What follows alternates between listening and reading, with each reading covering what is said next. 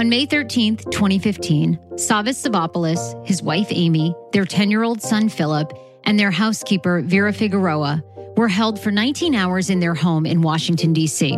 DNA found on pizza crust that was left inside the home led police to arrest one man, Darren Wendt. He's pled not guilty to all charges against him. He's currently in jail, and his trial is set for September 2018. In episode 4, Jim Trainum, the retired D.C. homicide detective, gave this quote. If you have the right victim, if you do, look at an airplane hijacking. Typically, an airplane hijacking, especially back in the day, one hijacker could control all of those people because they were the one with the weapon and everybody was going to be compliant. They learned, give the person what they want and we'll be safe. I've been thinking about that statement. Did the Savopoulos family and their housekeeper Vera have chances to escape and notify someone that they were being held against their will? This is something I've pondered a lot over the past several months. It's impossible to put yourself in a hostage victim's shoes. Of course, I think I'd run or I'd try to notify someone that something was wrong, but who knows? It's naive to make that assumption. But it did appear that there were many moments that could have shifted the course of events. It's kind of hard to know where to start on this, so we'll start chronologically. On May 13th, 2015, the night the Savopoulos family was first held hostage, Savas makes a phone call to Nellie Gutierrez in the late evening. Nellie is the maid who is still alive and spoke to us in earlier episodes. Savas tells her not to come to work the next day. Hey, Nellie, it's Sava. Amy is in bed sick tonight, and she was sick this afternoon. And Vera offered to stay and help her out because, we're going through some stuff with Philip. So she's going to stay the night here, okay? Oh, and would you send me a text when you get the message just so I can make sure? Thanks, Nellie. Good night. But Nellie never listens to that message. Not until the following day around 11 a.m. And by that time, it was too late. Nellie told us that the night that Savas left the message, she was out to dinner with family and friends for a celebration. As you might remember, Nellie worked for the family only on a per diem basis. She was supposed to be at the Savopoulos home the day the family was murdered, but she said she had a bad feeling that morning. She grabbed the keys to the Savopoulos home, which she had a set for years, but she didn't feel good about going. When I wake up that day, I have something inside of me that I want to go, but I don't want to go. I don't know. So I send this text message to this other family in McLean. I work for them on Friday because they own another place. And when I asked her, can I come over tomorrow? She said yes, but come late. So between her decision, my decision to go over to McLean, I believe that saved my life. As Nellie mentioned, she decided to go to her client's home in McLean, Virginia that morning. After she finishes with the client, she listens to the message that Savas had left her the night before. And shortly after that, she gets a phone call from another Savopoulos family member asking her to return to the home. That family member had heard that the Savopoulos family mansion was on fire. And so then you went over to the house, right? Is that kind of how the series of events went that day on the 14th? You finally listened to the voice message, and instinctually in your gut, you felt like something was wrong. Yeah, I felt something was wrong, but I really went over there because one of the relatives called me and said that, are you okay? I said, yes, I'm fine. Are you not working today? I said, yes, but I'm here in McLean because I decided to go over to McLean. So then when she explained to me that something happened at the Savopoulos mansion, she asked me if I can go over there and make sure that everything is okay. That's when I decided to go. I drove all the way to McLean to the Woodlands, and that's when I find out that something was wrong. What about security in the neighborhood? Didn't the Savopoulos family have an elaborate security system? And what about that neighborhood watch that constantly is patrolling in the Savopoulos neighborhood? Nellie told us that the Savopoulos family did have an alarm system and that most of the time it was on, but she didn't know the brand or who serviced it. Also, there's several security groups that patrol the neighborhood. On foot patrols, mobile patrols, they even have services where they'll knock on your door to make sure you're okay. But we were unable to confirm exactly what security system the Savopoulos family used, or if they were even a part of that ongoing neighborhood roaming patrol that some of these security groups offer. What we were able to do is speak to a security guard who works in the neighborhood and is familiar with some of the patrols and protocol. Charles is very young, early 20s, big smile, seems competent but not intimidating. Charles told us that he was hired by the security firm that he works for about 2 months after the Savopoulos murders. And Charles gave us context on how often patrol would have been passing the Savopoulos home on the night that they were murdered. On a typical day, if you're in this neighborhood, how often would you be coming by, like Woodland? How many times would you be coming by that house, let's say, in an hour or a 6-hour shift? Well, when I patrol, we actually have 2 different routes within this neighborhood. There is approximately a distance of maybe 10 minutes each route. So I'm coming past this house like within every 10, 15 minutes. Wow. So, and do you know if that would have been the same around the May 15th incident when the kidnapping or the being held hostage and the fire happened? Do you think you guys would have been on a roughly similar schedule? You would have been coming by the house every 10, 15 minutes? I believe that would have happened, if on that day of that incident. Being as though I don't think anything just specially changed since that incident occurred. I believe we just went on with, I believe our shift just stayed at the Stayed the same. Yeah. Regardless of how often UA security or another security system may have been patrolling the neighborhood, we know that the Savopoulos family never alarmed them that anything was wrong. There was also no forced entry to the home, according to police. There was a boot mark found on a door, but that was quickly identified as one of the firefighters who was responding to the incident. There was no other signs of a kicked-in door or broken glass. What authorities did say was that whoever killed the 3 Savopoulos family members and Vera had knowledge of the family's habit and of their security system, whether it was on or whether it was off. Nelly Gutierrez had told authorities through the Washington Post that the security system was always on. Nelly also made us aware of another element that may have raised, questioned, or given the Savopoulos a shred of hope: the Savopoulos family dogs. The family had 2 dogs. One of those dogs, according to Nelly, was a small puppy named Chicken. But Ginger, the other family dog, was older and protective. Nelly says that Ginger would have been aggressive to strangers if someone had entered the home. So if somebody entered the house that Ginger didn't know, do you think she would have been like barking and really wound up, or no?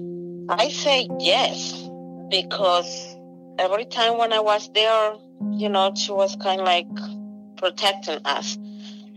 It was so difficult, to work around with a strain because she can jump and attack the person if it's possible. Right. Mm-hmm. So the people that she would have been familiar with Ginger would have known you. She would have known Vera.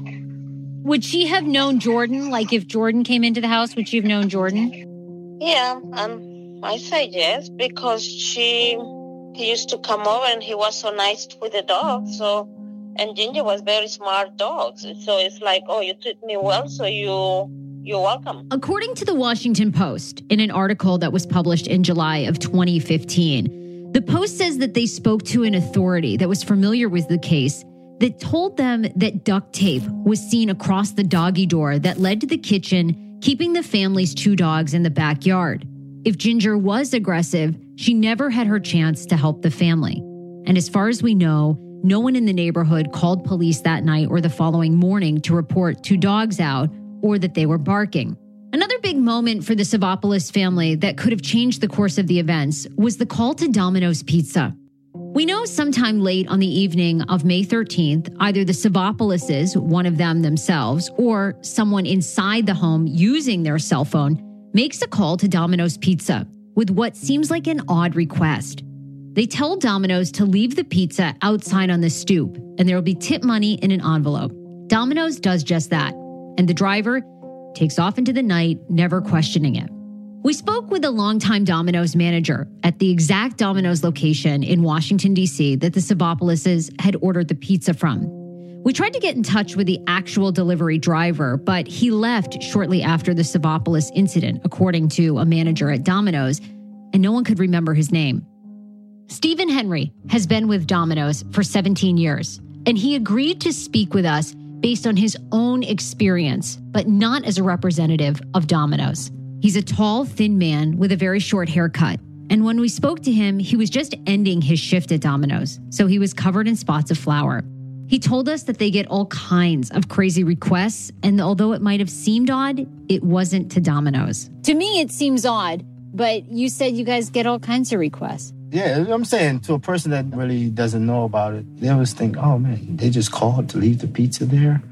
But not knowing that we get a lot of calls like that. I'm saying maybe that in the middle of the night, that's another, maybe. If I was working that night, maybe I would have, then again, we've had crazier requests and all types of stuff, so we probably still looked past it and didn't think of it. Steve told us that day, before the Savopoulos family had ordered the pizzas, he was working the day shift until about 3 o'clock.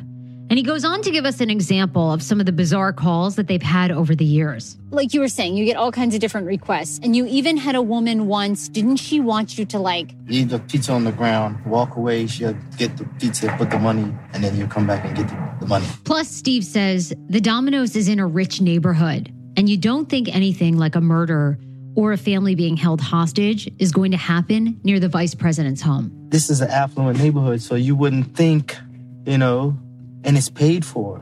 So yeah. I can understand whoever's working didn't even really think about, just go and deliver the pizza and come back. Perhaps the best opportunity that the Savopoulos family had to thwart this incident was when Vera's husband, Bernardo Alfaro, showed up to the home the next morning on May 14th.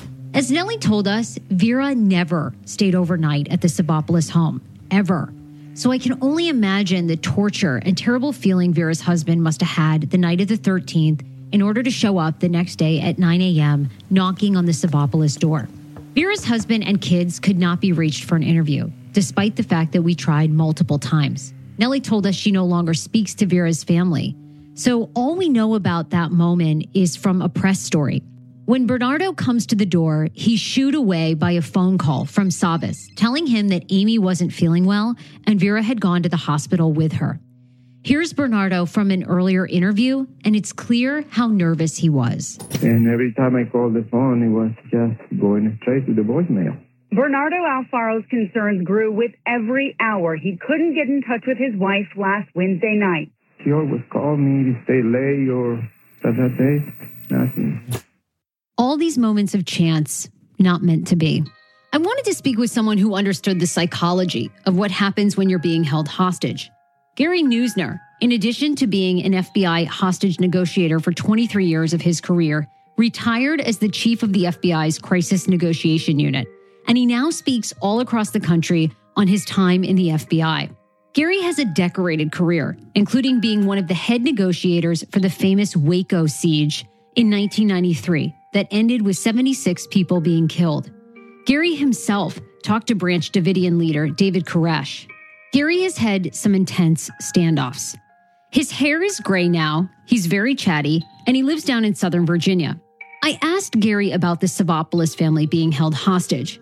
Now, Gary has no association or inside knowledge of this case. He didn't work on it. He's solely speaking to us on his past experience.